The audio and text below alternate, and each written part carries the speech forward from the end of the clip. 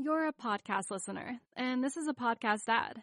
Reach great listeners like yourself with podcast advertising from Libsyn Ads. Choose from hundreds of top podcasts offering host endorsements, or run a reproduced ad like this one across thousands of shows to reach your target audience with Libsyn Ads. Go to libsynads.com now. That's LIBSYN ads.com.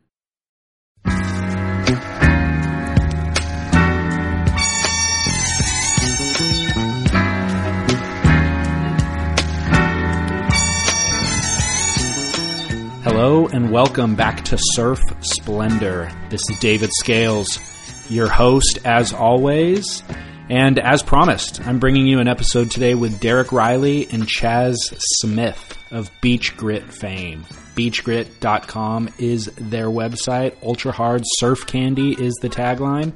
If you haven't been, you definitely need to check it out. It's really, really entertaining and a cool website. And they're both writers. They come from a writing background. Derek established Stab Magazine, I think in 2004, 2005. He details that in this episode. But what they're offering with Beach Grit is really new and unique in the surfing world, and I'm a big fan of it. So we get into that and the reason behind launching it and where it's going and all that sort of stuff in this episode. But before we do, we actually just kick off talking about hot topics. So their bios and kind of intros will come later in the episode. And in fact, Chaz Smith actually has been a guest on this show in the past. We had him on last year when he introduced his book, Welcome to Paradise, Now Go to Hell, which also highly recommended read. Takes place on the North Shore, documenting just a lot of the stories of the North Shore, So that's a really good episode. I'll post a link to it in today's show notes. That was episode number 72, I believe. So I'll post a link to it, and then you can, of course, listen to that to get better understanding of Chaz. Because of that episode, we don't get too much into his background in this episode, but he's still definitely a part of the conversation. And then we kind of unpack Derek Riley's background a little bit more thoroughly in this episode. So if you're new to the show, I assume there's new listeners kind of coming off of Derek's fan base. Welcome. We do an interview profile piece like this every other week. And then in the alternating weeks, we do surf news episodes that are just kind of discussing everything current in surfing. And I do that with my co-host, Scott Bass. So surf news one week and then interview profile pieces the next week. And weekly episodes of the show. So that's the format here. Everything is available on surfsplendorpodcast.com. All past episodes are archived, and then everything that we discuss in this show, videos, articles, all those things are all on our website as well. So you can go there and see the visuals that accompany everything that we're talking about in the show. You could also leave comments and engage in this conversation, share your thoughts, and then on social media, we're at Surf Splendor, Instagram, Twitter, all that sort of thing. All right, so if you're listening to the show in iTunes, I encourage you to rate and review the show. That helps other people to find it. And other than that, just enjoy. Share it with friends. That's all that we ask. We'll keep producing the content if you keep spreading the good word. All right, without further ado, Derek Riley and Chaz Smith.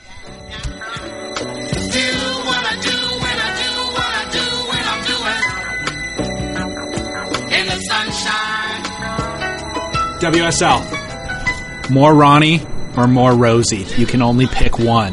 What's your call? It's easy for me. Derek, I'll let you go first.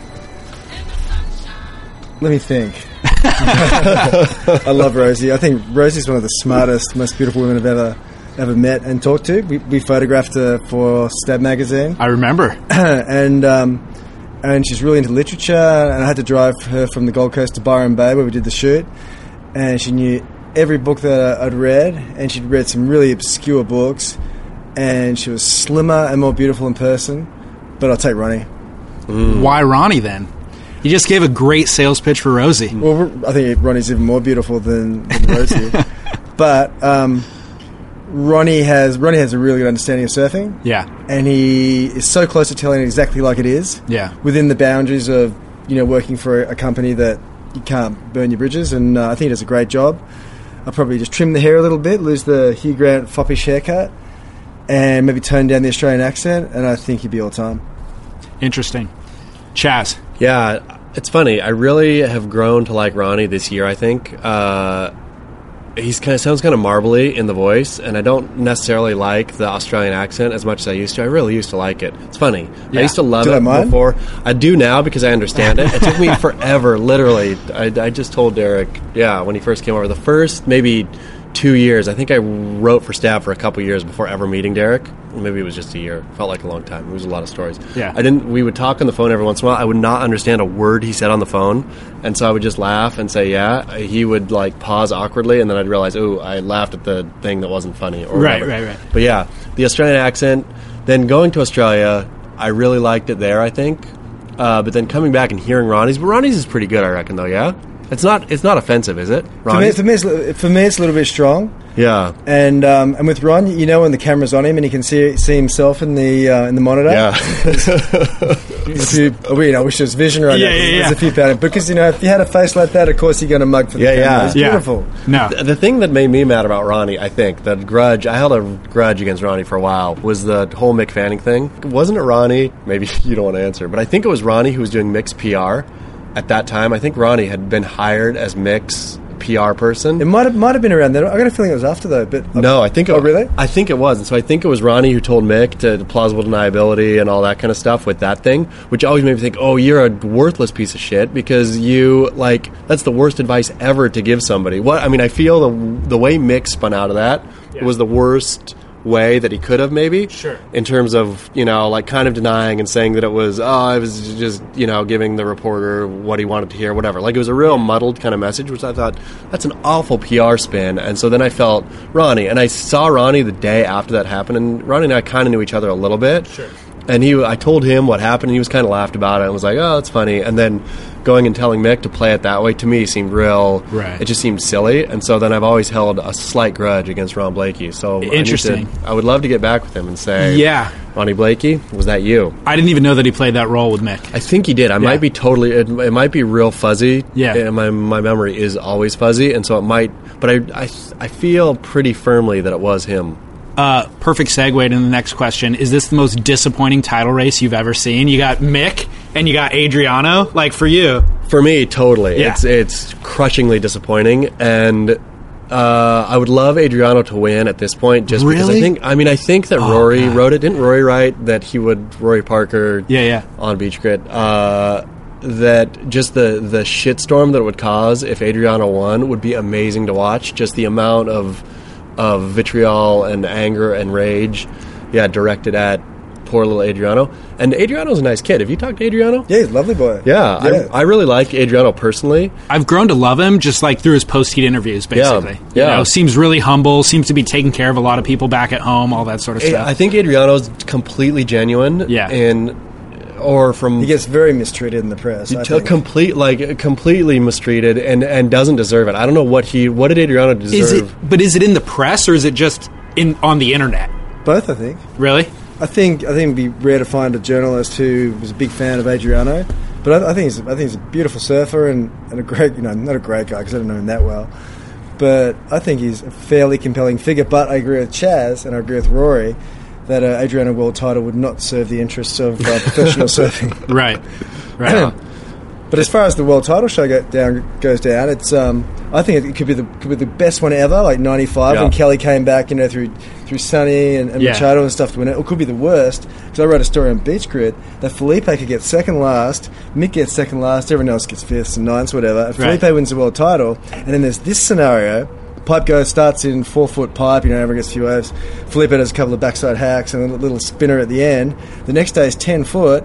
He goes out and doesn't catch a wave. Mick loses in that round for whatever reason. And then Felipe wins the world title with a 0 hit point total. Oh my God. Can you imagine? That'd be amazing. Yeah. All right.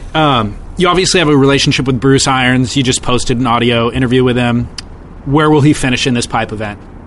It's funny because I saw when I was sniffing around for some Instagram footage today, I saw Bruce getting away with a pipe, and he looked really, really good. But whether someone who can surf pipe, and he was obviously a great surfer, can translate that into heat, because it's not going to be 6 foot perfect pipe, probably not, It could start 6 foot perfect pipe. Yeah, he could. Who knows? I didn't think Mason was going to win a heat at Bells, and he beat Mick Fanning. And we had it on Beachgrit saying he's not going to win a heat. And I love Mason. He's my favourite surfer. Yada, funnest guy in the world. And but so anything could happen. So and Bruce sounds really good. When I spoke to him, he sounded fantastic. It seems to me that Bruce, though, if the waves are not pumping, and again, it could be a Mason Bell's thing, but I just don't know what his motivation is to paddle for crap waves. Like, I don't know, if you're him, who cares? Like, you sit out in the water and come in and, unless it's pumping. If it's pumping, though, I give him as good a shot as anybody. If it's pumping all the way through, do you think Bruce could win the event? If it's like classic pipe? But classic pipe for 3 days. The surfing heats are so different to going out and just getting the sets of the day. Sure, but if it's like, but if it literally is like short interval, whatever, like there's a lot of waves per heat, and it's pumping, I reckon. I mean, would you think that Bruce could win the event? That will never happen. He could definitely win the event, but you can't discount people like Julian Wilson and Owen Wright, all these guys who are surfing heats day in, day out, and who are amazing at pipe, who've got all the heat savvy, and have got that desire, that focus. I can't imagine Bruce getting into a CT event and having that focus for whatever it is, 6 heats or whatever to win a contest. It'd be great if he won, though. It'd be a hell of a party. I agree. Like, obviously we all want to see Bruce return to form, you know what I mean? But I don't know, I don't see it happening. Just in his previous performances, getting wild cards into various events, including pipe, he just doesn't deliver. Part of me wonders though, if there was I don't even think there was a giant shitstorm around it. It was just starting to swell, and then it feels like the WSL caved before it even reached a crescendo. Like, it was a couple days of, oh, come on, and then a little bit of backlash of, you can't gift wild cards to people. Come on, there's like people really hungry for that, and blah, blah, blah, blah. But I wonder if there was enough kind of talk about it where Bruce feels like he has something to prove, slightly competitively. Like, where he feels like, I have to go get a couple scores just to prove people wrong. Not at all. I'd love to see that. The thing with Bruce, he's a physical phenomenon. So he's almost not human. I've seen him, and he looks like about 150 pounds and terrible. Then other times you see him, he looks like he's been lifting weights and a magnificent human species.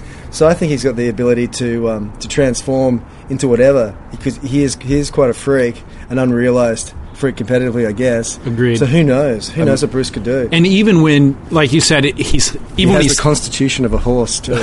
Well, even when he's thinner, I've never seen him out of shape. You know what I mean? Like, he's always fit. Yeah. So, all right. On a 1 to 10 scale, how much interest do you guys have in the Big Wave World Tour? Probably less than 0. What are you?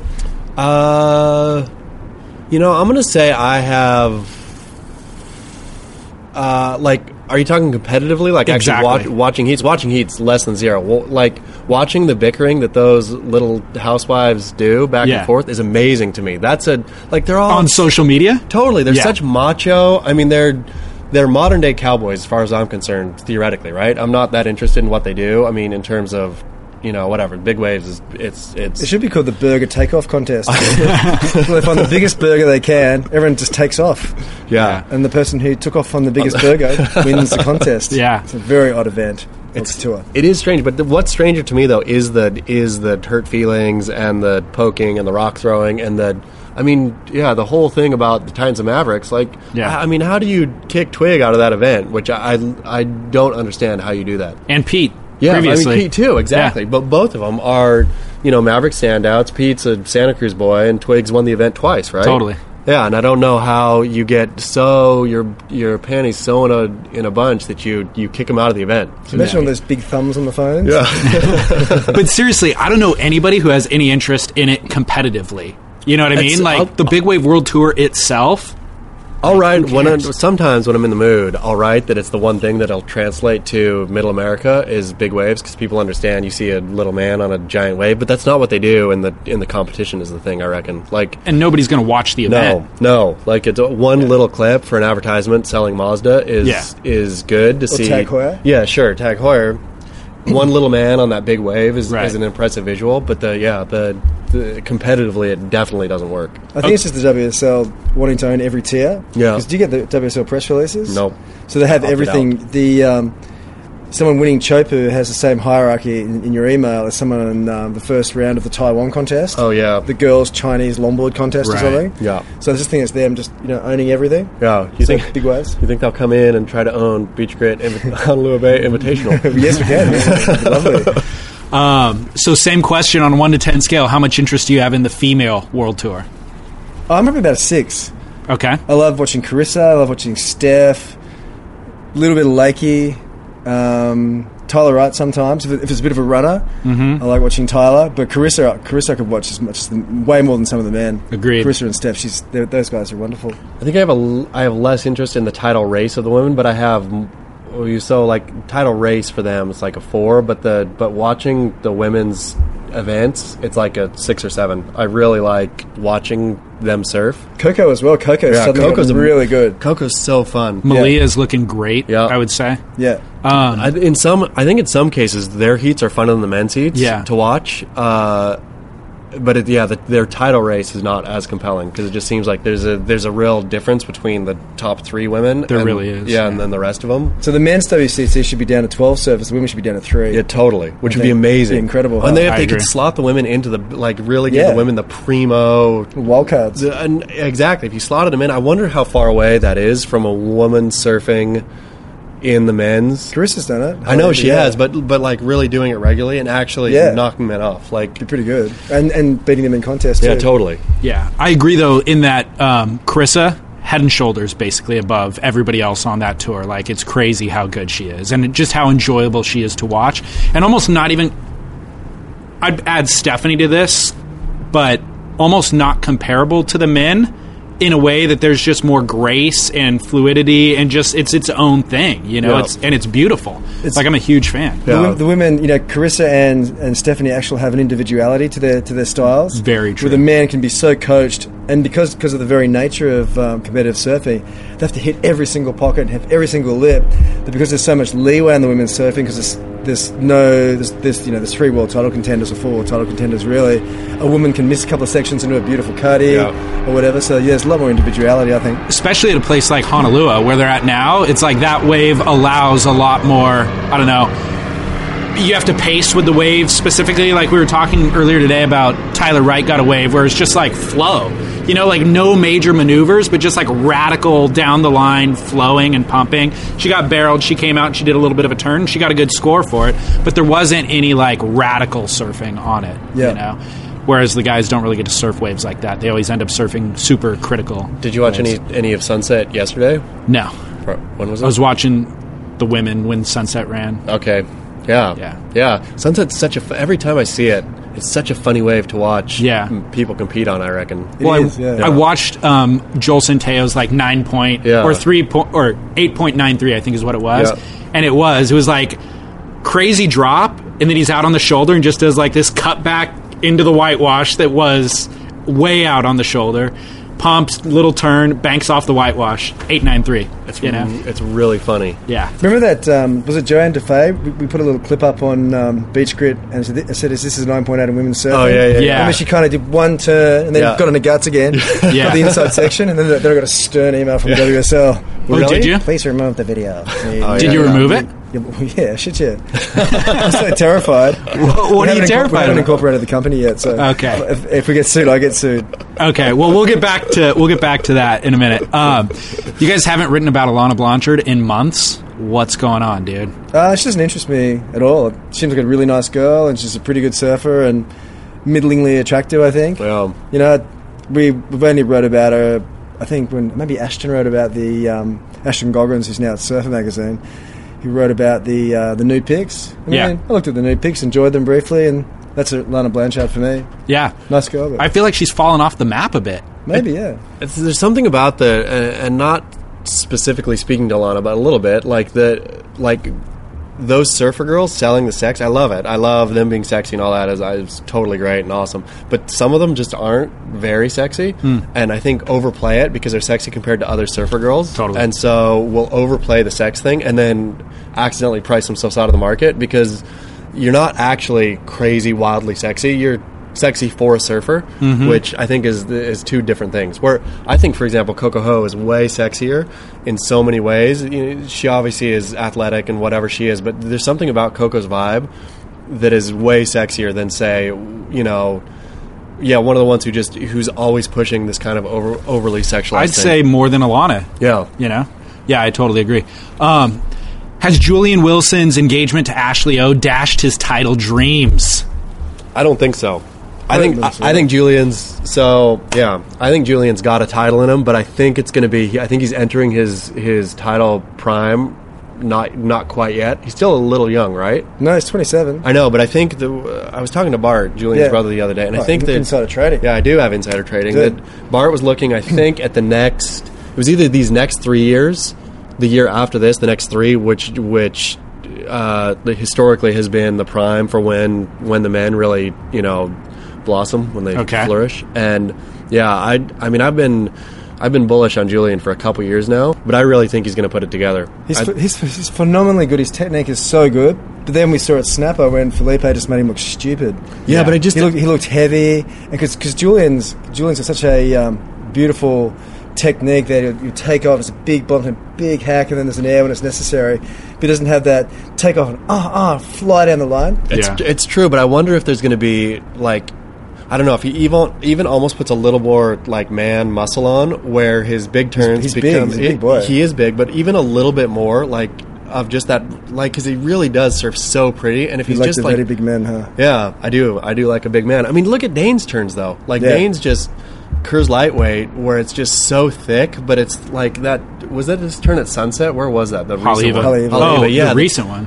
I mean, was it Haleiwa? The one from a year or two ago. Haleiwa, yeah. No, not a year or two ago. It was this year where he just smashed the lips so hard, and you think Dane, it seems, almost brings equal force as the wave. Yeah. Where you have however many kilotons of energy coming in. Yeah. Where I feel that Julian, with not as much as Dane quite, but a bit more of that, I wouldn't be surprised if he could go on a rail, tick off 3 titles in a row. I agree with your guys' assessment of Julian surfing, and his time it's going to happen. But the question is it a distraction? No. Is getting married a distraction? I think it's a distraction for Jordy. I think when Jordy married, what's her name? Lyndall. Yeah, Dream Girl, and Jordy's just so happy, and good for Jordy, happy in love, and that's awesome. But I think I get the feeling for Jordy.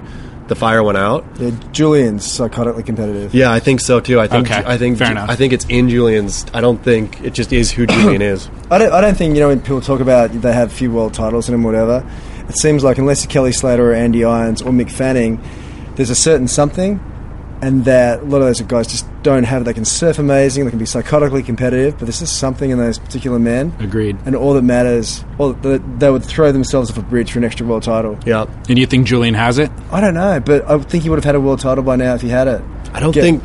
I mean, we should come back again in 3 years and have this. Derek, you got egg on your face. Yeah, it's because or either I'll have egg on my face. Yeah. But I'd really go all in. I'd put my wife's house on Julian Wilson and put my wife's bonus on it in 3 years. So that leads me into Kelly Slater. In talking about distraction, I feel like that's been Kelly's nemesis this year. It's just he's got so much going on outside of competitive surfing. Do you guys think we'll see him in 2016 competing again? I think he can't stop. I think Kelly's problem is he surfs snapper, and when they stop giving him a wild card, if he'll be on tour by himself. But even if he, if his rating doesn't guarantee him a place. If they don't give him a wild card to snapper, then he's not going to get up for bells, and then he's by then he's not going to go to Margaret, and then it's too late. But if Kelly surfs snapper, he's going to continue to surf the tour on some level. I think the tour has been particularly cruel to Kelly waves wise. I've watched him in probably 6 contests this year have to surf in the shittiest waves, and it's like LeBron or someone having to surf in this crappy pothole court against some young hotshot from the area who just knows the court really well, and just watching this great surfer just surfing 2-foot paltry mush. But when he went to Portugal, I was going, please don't go to Portugal or France. You're going to surf a horrible heat and shitty waves. And he heard the forecast was good, but he ended up just having those shitty heats. Yeah, and it's sad to watch because Kelly belongs in 8-foot Chopu. Yeah, I think there's something. But I think the undistracted Kelly, would beat any hotshot, any local hotshot on his home court. I don't think so. I don't think so anymore. I think so. I think he's so beatable in 4 foot and under.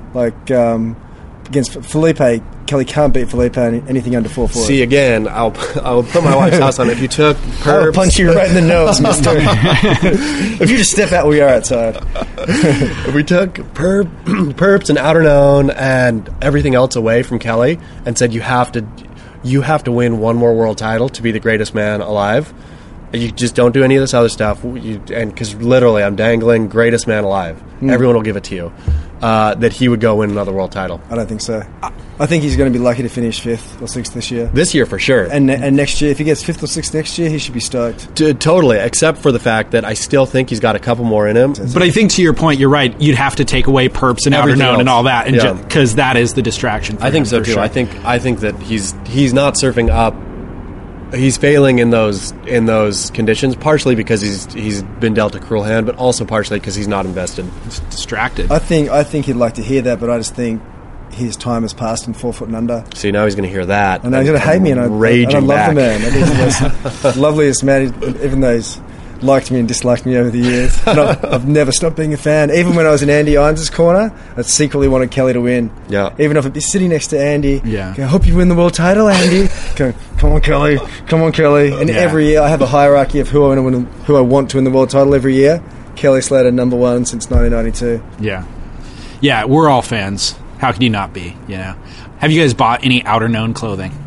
No. I've never seen it in the store. Yeah, I wouldn't know where. I would. Online, probably. I mean... Yeah. I'm not an online shopper. That's the problem with me. Are you an online shopper? I never go into stores to buy, but I kind of feel weird buying Surfish brands without a discount code or some kind of significant discount. Yeah. Only because I just feel fucking odd spending $300 on a jacket when if John or Kelly was nice, they just give me the discount code and I get it for $200. I'd do that. Yeah. But otherwise, I'll stick to Saint Laurent. Yeah.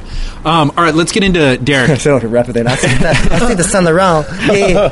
I got my Saint Laurent's, got my New Balance sneakers. Shit. Straight out of the CPT. Let's get into your history a little bit. Tell me about your professional background and the events that led to launching Stab. I know you have writing background, obviously. And, sure. Yeah. I've got a double major in literature and journalism. Okay. And when I was 20 or something, I got a job at Surfing Life magazine on the Gold Coast. Yeah. Ended up working with Tim Baker, surf journalist, and edited that mag for a while. And then while I was there, I got poached to start a new magazine in Europe called Surf Europe. Mm-hmm. So I went and lived in Hossegor for 2 years and launched Surf Europe. And then after that, I would have lived in France the rest of my life, but I couldn't get a visa. It's really hard. I should have just wandered across the border. Yeah. With a crying baby and shit. and then I came back to Australia and I worked for a big men's magazine there. And while I was there, a friend of mine, Sam McIntosh, 2 friends of mine, Sam McIntosh and Campbell Milligan, they were working at Waves, and they were relaunching Waves, and they wanted me to come along and work with them, and I was just kicking around. I was still getting a retainer from Surf Europe, so I thought, it'd be cool, hang out with some buddies.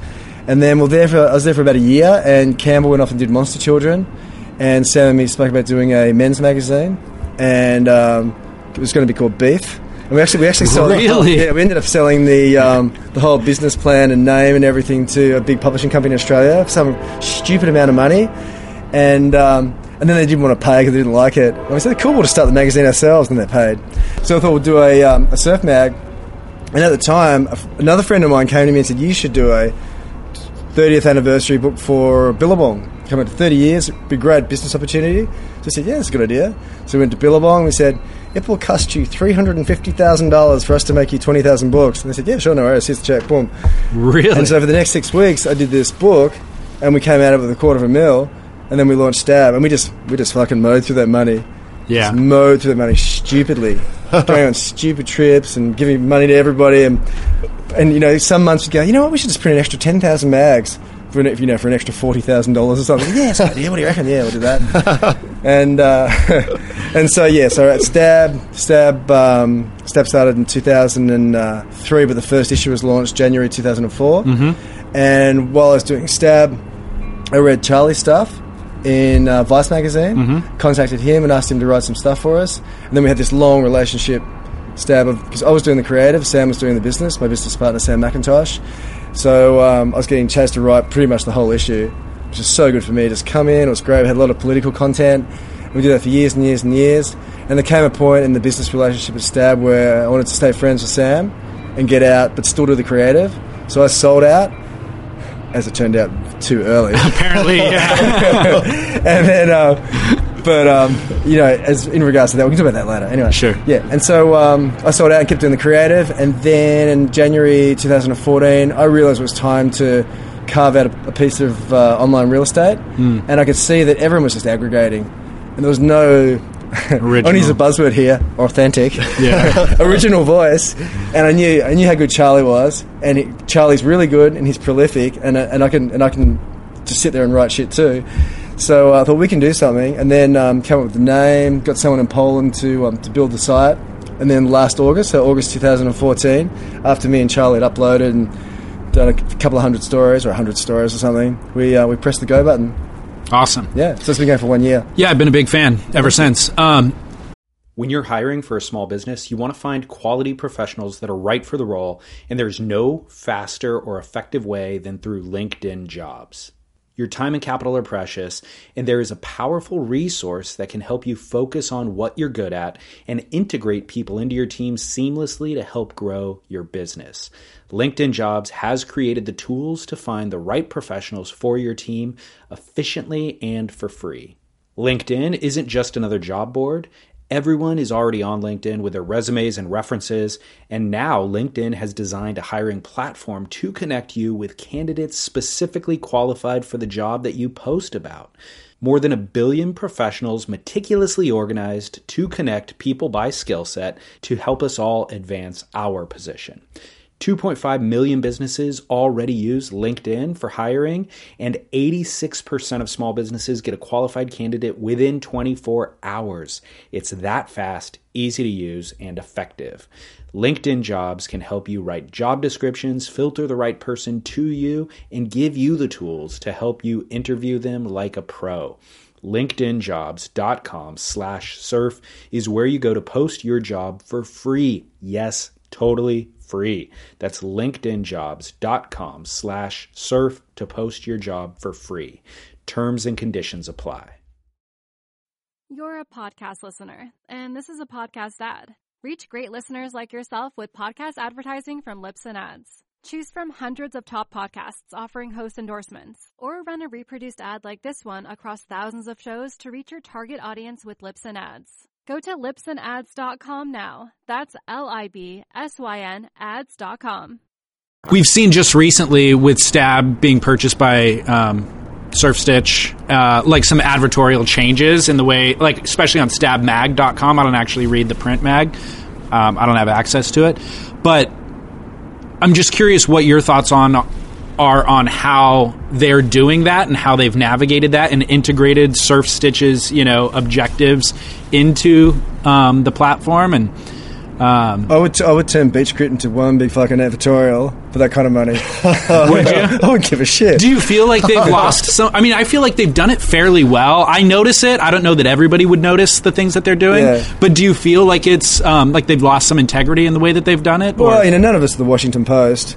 So it's just everyone's just trying to make a buck, and I think when I first heard of the marriage kind of between Magic Seaweed and Stab and SurfStitch, I thought genius. I mean, I have nothing against corporate interests and selling clothes. I love clothes, and I would love for a kind of a surf online retailer to actually smash it. And it seemed like on paper to me it seems really good. You have your wave forecasting thing, you have your editorial thing in Stab, and then you have your kind of brand that's selling the lifestyle. So you have different people pushing lifestyle editorially and, practically, I guess, in terms of Magic Seaweed's forecasting. And then funneling to, this is the look you want. And it's not a rude thing. It's not like you're building the dream and then you actually have the dream free, there. You go to StabMag.com, it's free. It's not cost you anything. So you can just ignore the editorial and go to the good bits, Except for the fact that it seems ideally like it should work. And I would like it to work for them. And I just don't know.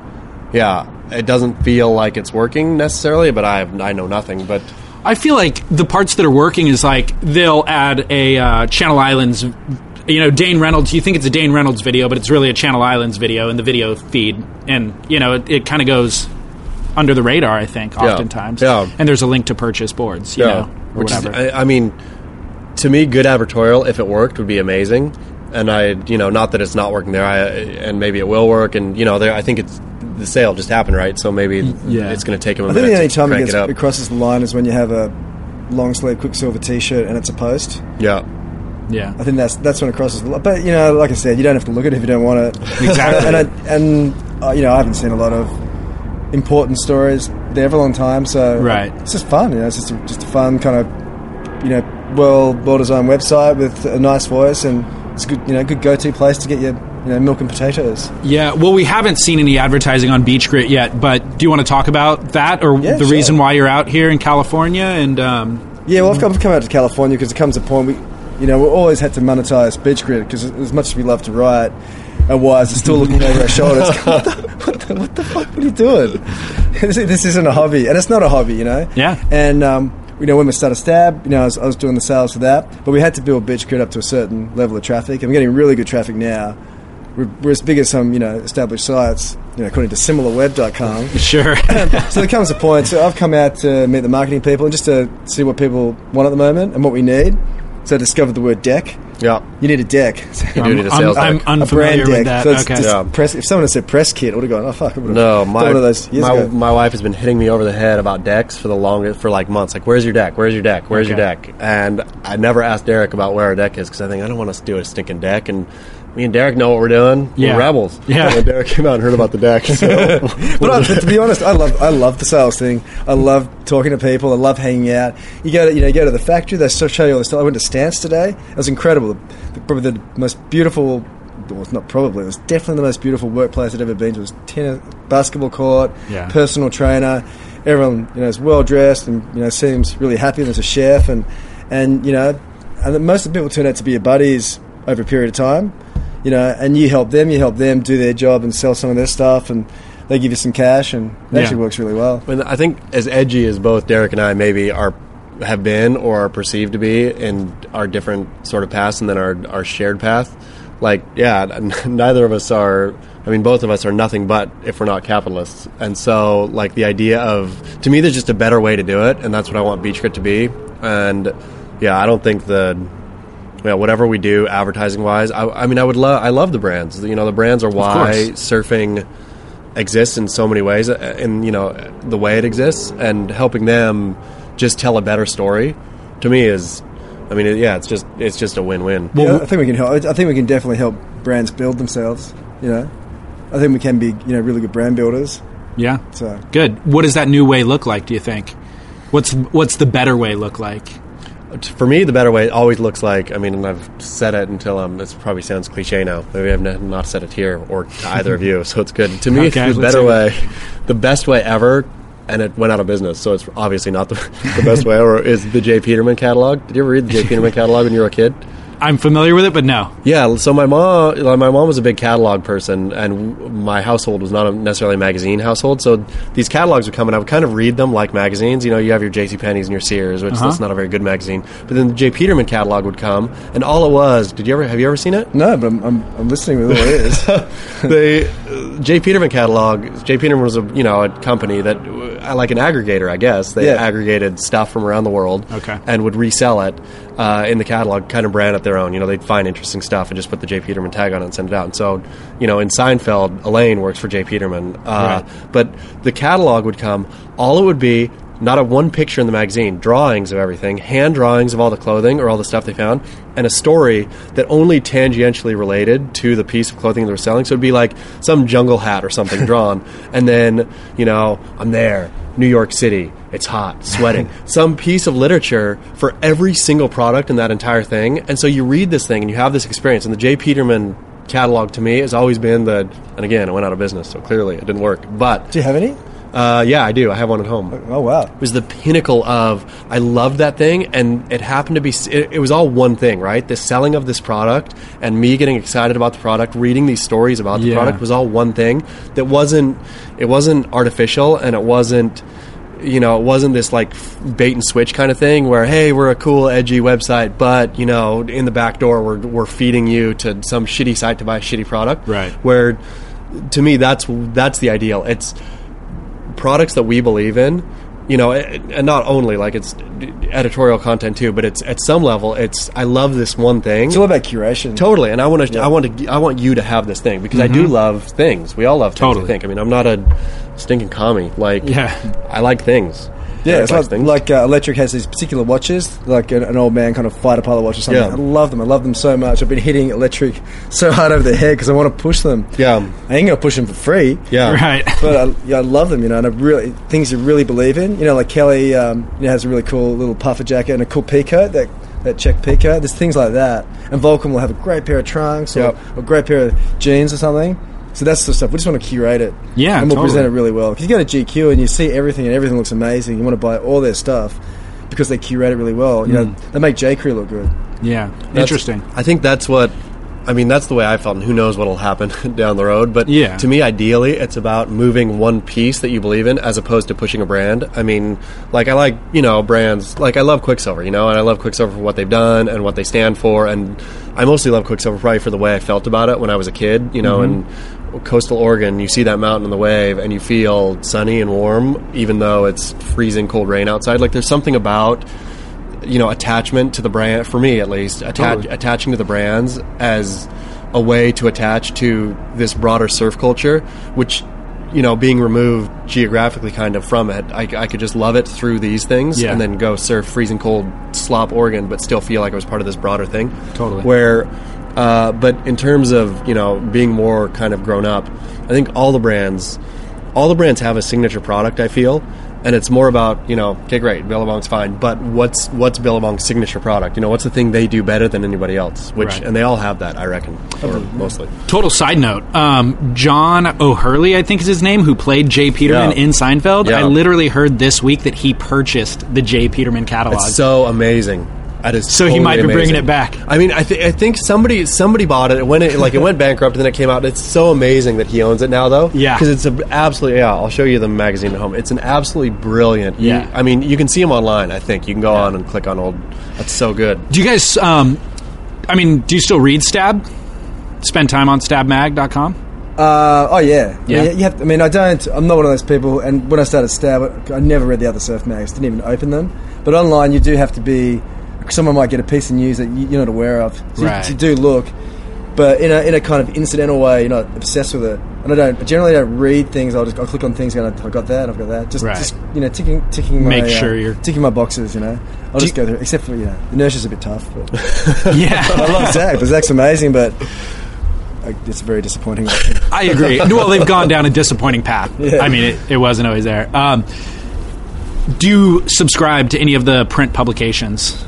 Surfing? At this point, any print surf publications. I had Zimeo for surfing and Surfer, but they arrive in my email box. I'd never opened them. I didn't do one. Yeah, I get the Surface Journal. Do you? Oh, the Surface Journal. Yeah, Surface Journal's amazing. Surface Journal is. I mean, that's an important vehicle for our sport. The Surface Journal and Matt Warshaw are two treasures. And I was funny because I was at the Journal today.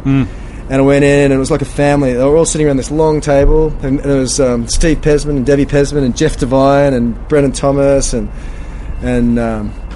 Scott Hewlett, and it was just, oh my God, Steve Pesman, the father of it all. But without the Surface Journal and Matt Warshaw with the Encyclopedia of Surfing, there'd be no one chronicling the history. I'd also almost kick in Quicksilver, like as and treasures. Pete Taras. And Pete Taras. I said Pete Taras. Is that a joke? No, seriously. I love Pete Taras. His ability to groom photographers, and I don't mean groom for obscene purposes.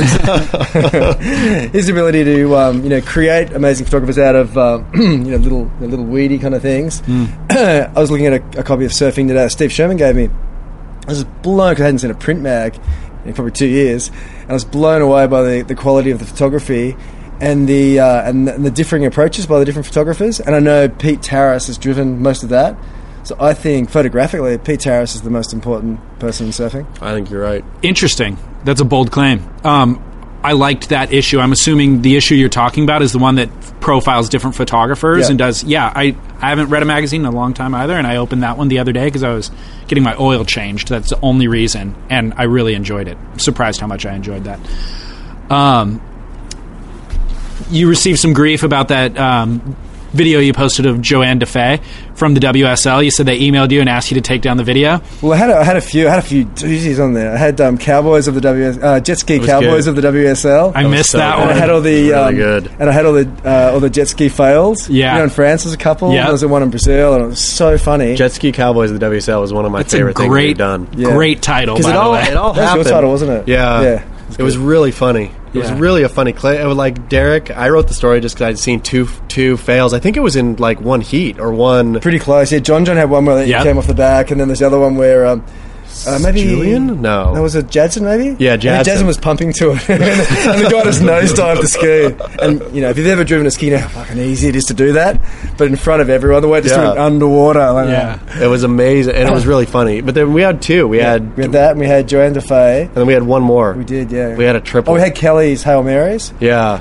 And, which was all, it was all positive, kind of. Like, except for two of them. Yeah. So what's their gripe, and why take it down? Like, why listen to their gripe? Well, they do own the footage, so they do have... Oh, okay, so that's... It was WSL footage.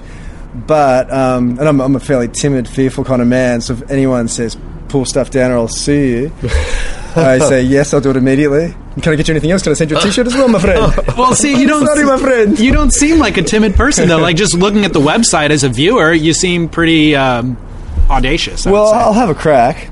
I don't mind having a swing. I don't mind getting the bat and having a bit of a swing. But, at the end of the day, someone's seen it, and they'd all had their run anyway. They had probably had as many views as they're going to have. Yeah. And there is a thing called fair usage, as I've discovered after, that you can use. Like, the jet ski driver thing, that's probably fine to use that. And if you're making just a comment about things, but if you're just running things wholesale, you shouldn't do it. So I think we were totally within our rights to do it. But if if it meant getting a legal letter and me costing $1,000 to get someone to look at it, yeah, screw it. Okay. What's the most amount of grief that you've received for something that you've published? On Beach Grit? Yeah. That's funny. It's a funny thing, I think, is the fact that I think Derek and I have been at the game long enough where we kind of know the stuff that's... I don't know. Maybe we don't. I don't know.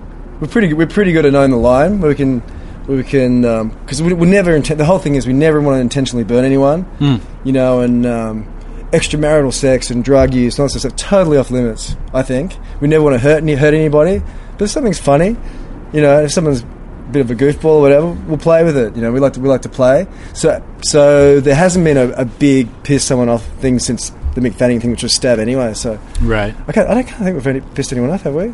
I don't think at Beach Grit, no. That's surprising. I mean, one title that in the last month that I could just remember off the top of my head was, Is John Florence Gay? Yeah. And I opened it up. He is? How good was the photo? That was your title. A great photo with John C. Reilly. Where'd you find that thing? Oh, just Googled John Florence. First one came out and I went, oh God, I have to Derek, write Is John Florence Gay? It's amazing. Derek is a genius when it comes to finding the photos to use. Yeah. I always feel real bad when because I'm in California, he's in Australia, so I wake up first and publish something, and I'm always like, if I have a good story, especially, I always think Derek could have found such a better picture for this. You can replace it later. I mean, but it's kind of a bummer. I always feel like once you kick it out and make it live, then even if Derek replaces it later, it's like because it goes on Facebook with that original photo. Yeah. Well, what about? Can you just use any photo that you find on Google Images? No. Theoretically, no. Okay. But if it's generally if a company owns it or it's some photographers we know, then it's generally okay. But I'll always ask someone. Yeah, but like that John C. Reilly photo, I can't imagine where that came from. I think it was a party photo. It would have been opening night party, and it would have probably been a Associated Press photo. Yeah, I think I got it from a newspaper or something. Yeah, okay. But that story was about it wasn't anything to do with John Florence being gay. Right. Not that there's anything wrong with being gay. And actually, there's a lot of awesome things about being gay, and I could sit here and list them all night. But the whole thing was about keywords that get you to Beach Grit. Yeah. And we have on Google Analytics, you see a little thing that says keyword how people are getting to your site. One was Is John Florence Gay? And it landed at Beach Grit. Yeah. So that's a funny one. I'll write that. And there's other things like big black studs, white pussy, and and all these odd things, and you get to Beach Grit. Yep. I found that article actually really compelling. Like, I read all of it, and I was like, wow, this is fascinating information. It's totally odd, and it's all true. Like, Derek and I both go back and forth, the show, like, just screenshotting and, tossing over the stuff that get people to our site, which is so weird. I don't know if it's because in the early days, I was just doing some funny tags, in the back end, you tag stuff, and I was probably writing black cocks and white pussy. It's John Florence Gay, ha ha ha. But I would argue if you type that in to Google search, there's a million websites that would pop up before yours. Sure. You know what I mean? It's weird. People go deep. I guess so. Yeah. You know what? I've done some funny links when I've mentioned certain people, and it's made hot links, and I've made it to gay websites. Really? Yes. Oh, I'm going to do more of that now. Sorry, Peter Taras. There's been some funny ones for you. the comment section is something that on stabmag.com has become like an attraction in and of itself. It's almost the primary attraction for me. I'll just go straight down to that and read that instead of watching the whatever the video is or whatever.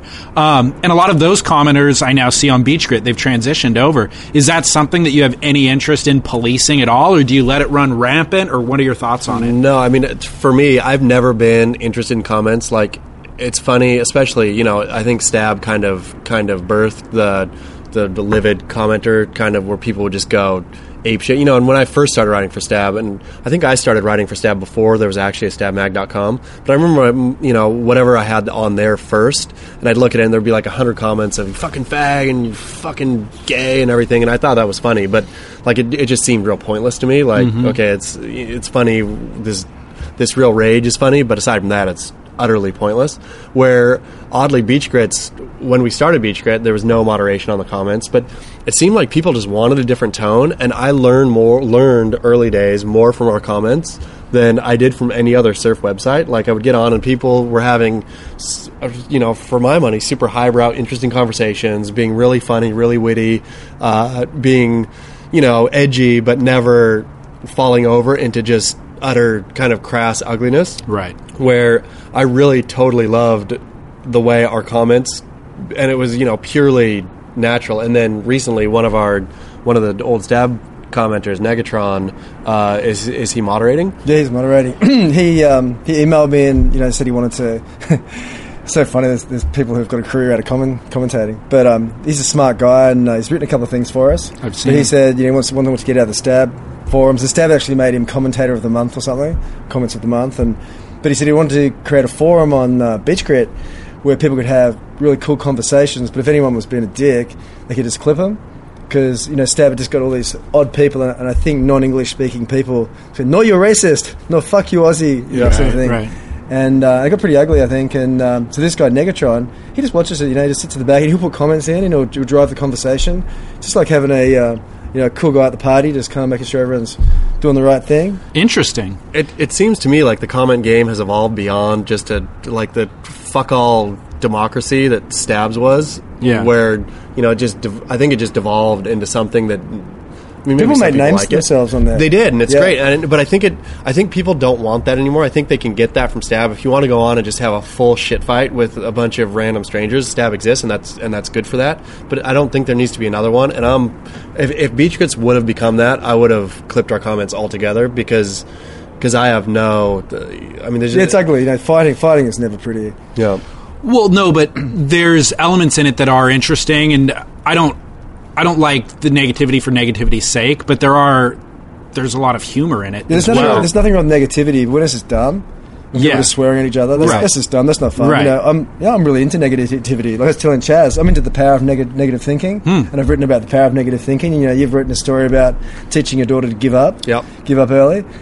So there's a big thing, in Australia, and really, I think we got it from America. You can't be negative. You got to be positive, But negative can just be having a different opinion. Right. It's not necessarily. But if you can articulate something really well, it's great to read. I like to read things on the far right and the far left, and then squish myself somewhere in the middle. Sure. Which is at this point I've grown so fond of Beach Grits comments that they're like Negatron. I'm so thankful that he's there doing that job, because it would really hurt me at this point if they turned just pointless and dumb. Because I really get on there and enjoy reading the repartee and people going back and forth and both discussing whatever the topic of the piece is. But then also, it seems like it's a fun place. We have some great guys. There's one guy who's a hip university professor, Mariano. How do you say it? Mariano Landa. Yeah. Landa. Yeah. He's amazing. Is he a university professor? Yeah. It's amazing. Yeah, and there's Super Junior and all these people. What's some of the other guys? They're really funny. There's so many. Long Tom. Yeah. Long Tom's amazing. Yeah. What's Negatron's background? He's a plumber from New Zealand. Interesting. Yeah. Fascinating. But often those guys who are a smart man who's a plumber, but they just love everything surf, and they examine everything, and they have critical opinions and a really critical eye, and because they're just everyday guys, and they're not impacted by what the surf industry is doing Right. or what people are emailing us, they can have a really cool take on stuff. Yeah. I really like reading them too. Had you advertised his role in the comment No, section? No, because I had never heard that. No, he That's just- all he news just to me. came, said, I'd like to moderate your comments. And I said, I can't pay you. Yeah. But that's Well, somewhere down the track I will, though. But that's important. I mean, I'm glad to know that now. Like that's interesting. Yeah. Because it has taken on a life of its own, and that's now kind of a new direction. Yeah, I mean, know? we always hoped that the comments would take off, but it's like opening a store. People don't know you exist, and we didn't spend any money in marketing. Right. So it's been great that commentators from Stab have come over and they've talked about it, and they've Yeah. I've really liked it. You guys kind of have evolved platforms in your career from like print to digital, obviously, but even digital's evolved since you've launched BeachGrit in the last year, I suppose. Are there any limitations with this current platform, or in what ways do you want to expand BeachGrit?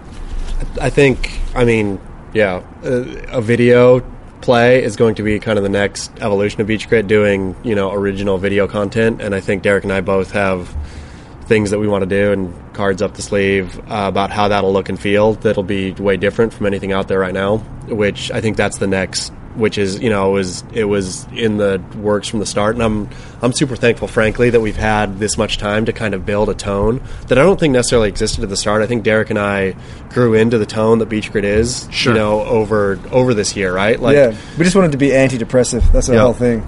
And it is, to me. It It's is, yeah. like, even when we do funny stories that are, like Rory, the third kind of leg of BeachGrit, Rory's negativity, or him looking at stuff, a little more darker maybe than either Derek or I naturally look at stuff, is super funny and Yeah, compelling. he's our John Fante. Yeah, totally. Yeah.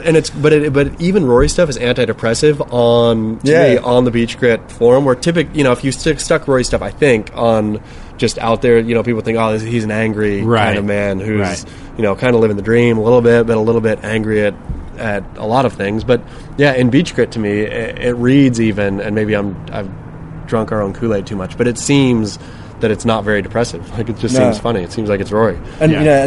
just go back to Rory Parker, and the guy's incredible. Every single day, he can write print-worthy copy. Really? I just gotta go, fuck, really? That's so good. And sometimes, because he does it every single day. Yeah. Without fail, he's reliable, and he's so fucking good.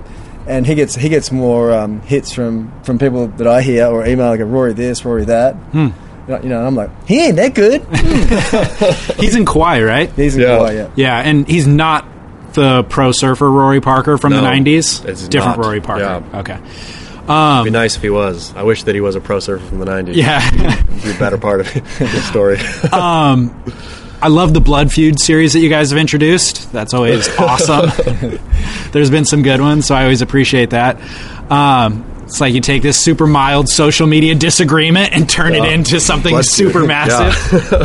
The Ricardo Toledo one was funny. So good. Who was he feuding with? I forget. Alex Gray. Yeah. Oh, yeah, that was an early one. yeah. That might have been the first one. Maybe, yeah. I might have been the I think it was, first one. actually. And then there was a long period where I feel like there wasn't another one, maybe. Because it wasn't Yeah. meant to be a series. It was Right. just a headline. Yeah. Exactly. And then anything after any two people or any entities Yeah. fighting after that. It took a while to get up to be a series, but it's one of my favorite things too. Well, one of the recent ones was like Jay Alvarez, who I didn't even know who that was, Yeah. and then Ethan Carlston, who's from San Clemente, who I've known since he was young. That's really funny. But then, like, I haven't seen him in a couple of years, and then I saw that, and I looked at his Instagram, and he's got, like, tens of thousands of followers. I'm like, what? How did this kid get so famous and so angry and, like, weird? Now he's living in Bali, and, like, the being whole weird. thing was that crazy. one I don't mean to out the source, but I don't think there was nothing particular in there that would get the source in trouble, right? No, it was just I don't know. two pretty boys. It was Pete Terrace. I'd never heard my daughter or stepdaughter, 14 years old, loves Jay Alvarez, or doesn't love him, but follows him. So I had been aware of Jay Alvarez and his girlfriend, or whatever. Like, she had showed me, Alexis. She had showed me their stuff, and like, this is what the kids are, that's what the kids are looking at. So I was vaguely aware of him, and then Pete Terrace sent me over, look at this, like a screenshot of Carlston going off, and I was like, who the fuck is that? Yeah. Who is this guy? And so then I had to Google it and figure it out, and then it was super funny. I I think we got 3 or 4 out of it. Oh, we milked that one so good. I'm sure we'll get a 5th one too. That one's not done yet. Ethan surfed incredibly well, as a teenager. Like, he was awesome. Super nice kid too. Yeah. So, Chaz, now some time has passed since your book release, maybe 18 months or something. Long time. Has there been any Hawaiian backlash since? No, okay, nothing. good. I think, I mean, who knows? There could be some out there just waiting for me to say no, and then but I talk to Eddie fairly regularly, and we have laughs, and no, nothing. Good. Yeah, I'm all. Which means maybe, I guess, it's not good. Maybe it just means that I didn't write the right book. They're lying in wait. Maybe you don't know. Either they're lying in wait, or that I wrote a sissy book, and I didn't go far enough. What's next? Do you have anything in the works? I thought I've had lots of things in the works for the last 18 months, and then I've kind of realized recently that Beach Grit is what it is, and I love it. I mean, it's really, really fun, and it takes a lot of work, which is, I think it can maybe seem that it's just a little funny piss take, but it's a lot of work, and it takes kind of a full attention span, which it's taken me kind of the year to realize that a bit, I kind of realized that this summer. So I'm fairly just triple down on Beach Grit right now. Good for you. Yeah. I do that too. Oftentimes, underestimate workload. Like even with the podcast, it's like, I could just layer that on top of everything else, and then you just can't. Yeah, you can't. And for something to be successful, I reckon if you're not all in, then you're not all in. Yeah. What's your current relationship like with surfing at this point? How often do you surf? And I think I'm just surfing the magazine. Oh. No. I live at Bondi, so I'm 5 minutes from the beach, and I surf pretty much every day. Good for you. It's pretty much my only exercise, and I'm so into the technical side of surfing. Like I just think about it all the time. Yeah. Well, I love it so much. But I'm happy. I don't drive around looking for waves. For me, it's not about perfection. So just go down the same beach every day and just working on technique in a really fun way, because it's so much fun. It's so much funner when you're focused. And you paddle hard. And it took me until about a year ago to realise that. It's just get out there and sit and talk shit with everyone else, kind of be dissatisfied with my surfing. And then about a year and maybe 2 years ago, I realised you have to focus. You can't fuck around. You paddle hard, and you try hard. And you try different things, and it makes surfing so much more satisfying. Awesome. You guys are both writers. Give me one reading or book recommendation. Doesn't even have to be surfing related. Want to go first? Well, I think of something. I'll give you the one Derek gave me that I read and just would weep at every day. So I'm just going to steal it from you. The Gallery. The Gallery, John Horn. Yeah, Burns. John Horn Burns. It's say the title again. The Gallery. Okay. It's hard to find even a bit. I mean, you can find it online, I'm sure, but it took me a dig. It was I think when Derek recommended it to me, it was maybe, I don't know, wouldn't have been pre-Amazon Remember it days. became Travis Ferreira's favourite book too, didn't it? It's so good.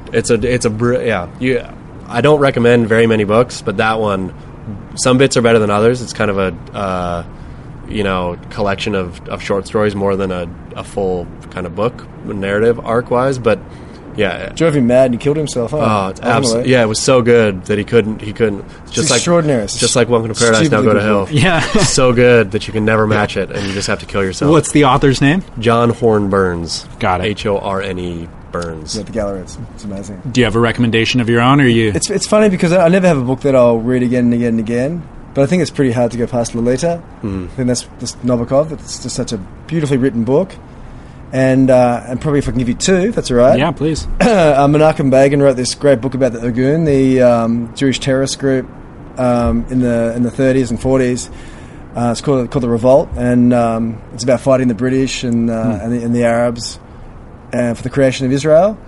And it's such a stirring book, and I think I have to study. I'm not a Jew or anything, but I've studied modern history a lot, and I think it's a righteous cause. And it's so incredible to have terrorism explained in a way that seems compelling and righteous, and I loved it. And like I said, I've got no kind of bone to pick with either of those particular sides, but I found it really, really compelling. Yeah. And a third book while we're there is Golda Meir's book, My Life. Okay. And that's someone who's was terrified to go outside the door. I think she was Russian or Ukrainian or something, and moving to America. And she was so thankful of living in America when she was young, because it took him in and it looked after her and it helped create the state of Israel.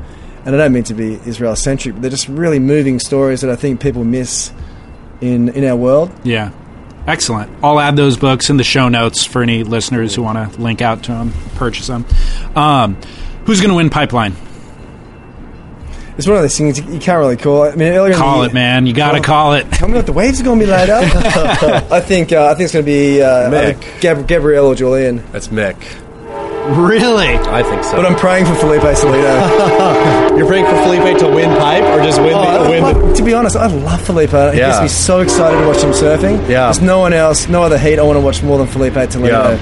Yeah. Just the way he just greases the landings of his airs, and oh god, it's going to spasms. The way he lands his airs is so and the energy, you see impressive. it makes you want to go surfing. Yeah, that's true. Well, I'm putting my money on John. Oh, Really? Him. How about that? Oh, John. John at Pipe? Is he gay? I don't know. I read an article one Someone time. used some stretch words. Okay, final question for everybody interviewed. What was the last surfboard that you rode? Me? Both of you. Me? 5'6", super thinned out puddle jumper by Matt Biolis. Pretty much don't ride anything but Matt Biolis' boards. I just adore the man. Actually, just went snowboarding with him. Oh, yeah? And I just fall under his spell every single time I'm near him. I think he's wonderful. Where'd you ride that board? Here? Or? Yeah, I've been surfing Seaside every morning. Oh, Yeah, cool. in Cardiff. I surfed last a 5'10" bull shark shaped by Vulcan, which is yeah. do you know Vulcan? I follow him on Instagram. It's Amazing. really interesting It's boards. Amazing. Yeah, I saw one from Board Porn on Yeah. Instagram. Saw one and just commented, I need that. And then I got hooked up with him. The guy who shapes him is an amazing guy. So interesting. Talking about surfing Seaside today, I saw Sherman posted an Instagram of Curran surfing there this morning. Yeah, he was there.